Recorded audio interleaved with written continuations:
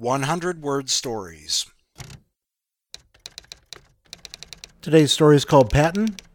It's by Lawrence Simon. A simple white cross, just like thousands more at the cemetery. Far, far away in a distant land they gave their lives for. His name, his rank, his hometown, and the date of his death. That's all, nothing special. Sure, it is set apart from the others, a low chain fence, some flagstones, some bushes around a small plot of grass, but no statues of angels, no lights, no wreaths or flowers, no cannon, and no flags. Just a soldier with his men in eternal rest. Not killed in battle like so many here, but a drunk driver turning left. Well, that's it for today's 100-word story.